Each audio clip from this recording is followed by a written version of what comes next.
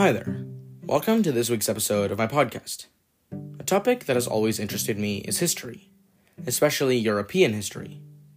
There's the Greeks, the Romans, the Vikings, the World Wars, and so much more. But one topic that isn't really learned about is the Holy Roman Empire. And I want to talk about it in this episode. The Holy Roman Empire was a large collection of thousands of political entities made up of different ethnicities that existed for more than 1,000 years at the heart of Europe, stretching from modern-day Denmark and France to Poland. The Holy Roman Empire was an important part of European history, with several countries that exist today having emerged from this empire. Keeping in line with the empire's complex nature, there isn't even a universally agreed-upon date as to when the empire actually started. The two dates are 800 and 962 AD. After the fall of the Western Roman Empire in the 1st century, the Roman Empire was reduced to its eastern half. Of course, the capital city was no longer Rome, it was the ethnically Greek city of Constantinople.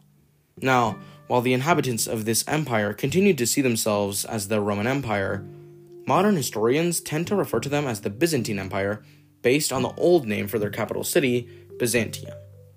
3 centuries later, the Frankish king Charlemagne was crowned emperor of the Romans as the Pope transferred the imperial title from east back to west.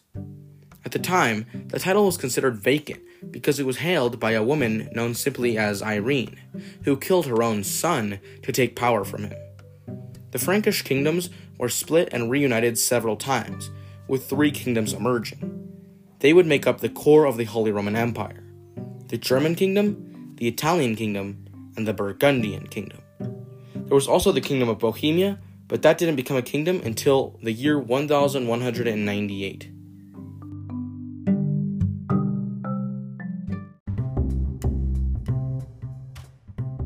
In 961, Otto I, King of Germany, came to the assistance of Pope John XII, as the Papal States were invaded by Berenger II of Italy.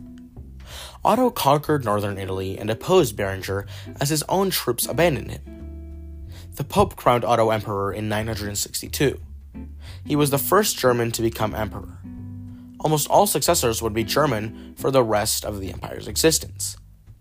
The early years of the empire's history are dominated by its strained relations with the papacy, a seemingly never-ending power struggle between various emperors and popes. Over the course of several centuries, they could never agree who was superior, pope or emperor. In the mid-13th century, the empire had an interregnum, in which no king was crowned emperor for 67 years. This would actually be the first of 3 interregnums, as another 2 times in the next century and a half would see long stretches of time without a crowned emperor.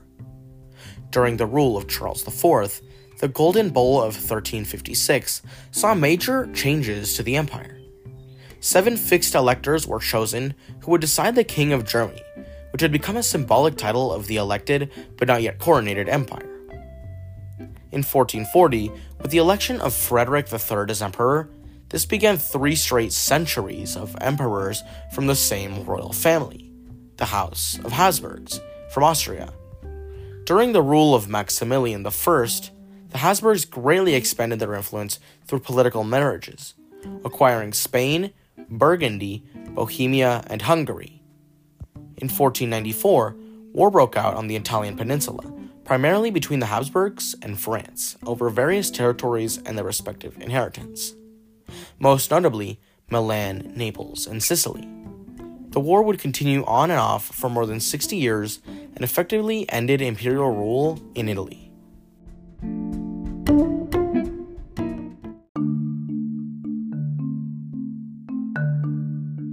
In 1517, Martin Luther from Saxony published his 95th thesis criticizing the Roman Catholic Church and many of its practices, and what became known as the Protestant Reformation, profoundly changing the course of European history.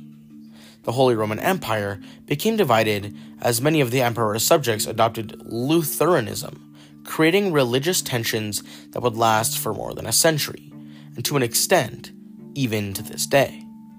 It was around this difficult time that probably the most well-known Holy Roman Empire began his rule: Charles Le Fête. Charles was already king of Spain, so Habsburg's power reached its peak with a vast array of territories both in and out of the empire. His rule was dominated by religious conflicts, first starting with a war against various Lutheran princely states known as the Schmalkaldic League, who are defeated by Charles and several Catholic princes. The Peace of Augsburg in 1555 gave rulers the right to choose the religion of their state, Catholicism or Lutheranism, based on the principle of cuius regio, eius religio. Shortly afterwards, Charles the Faith abdicated, splitting his inheritance between Spain and Austria. His son Philip II succeeded him in Spain, with his younger Ferdinand took over as Emperor and Archduke of Austria, starting the Cadet branch of the House of Habsburgs. Religious tensions continued as a rebellion started in the Spanish Netherlands, eventually leading to the establishment of the Dutch Republic, with 7 of the 17 provinces seceding from Spain and the Empire. In 1618, the 30 Years' War started in Bohemia, with the defenestration of Prague, which is just a fancy way of saying throwing someone out of a window. This began the Bohemian Revolt, which spiraled into a continent-wide power struggle with all major European powers involved. The war ended with the Peace of Westphalia, a massive turning point in the empire's history. Many view this as the beginning of the end of the Holy Roman Empire. Dutch independence was fully officially recognized, as well as the independence of Switzerland and the territories in northern Italy. The empire became even more decentralized, and the Habsburgs' power began to decline.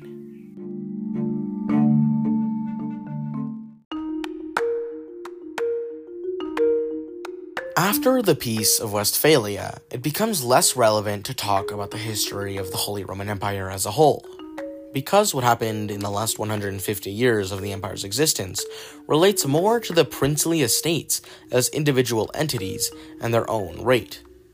There were several very important and impactful wars throughout the late 17th and early 18th century, such as the Franco-Dutch War, the 9 Years' War, and the War of the Spanish Succession. There were always imperial princes on both sides of these conflicts. There was also the Long Turkish War, but this was more related to the Habsburgs and their possessions, given that much of the fighting was over Hungary, which was never a part of the empire. The final years of the empire were dominated by the rivalry between Austria and Prussia, by far the two most dominant German powers. Austria had a succession crisis, and the Habsburgs, 3 centuries of ruling the empire, came to a temporary end as Charles VII of Bavaria took over in 1745. The two powers clashed in the global conflict. The 7 Years' War, or Silesia, as France and Austria unsuccessfully tried to curb the rising Prussian power. The Holy Roman Empire came to an end at the hands of Napoleon and the revolutionary France. Austria was invaded in 1792, and renewed tensions in 1806 caused the last emperor, Francis II, to officially dissolve the empire, ending just over 1,000 years of existence.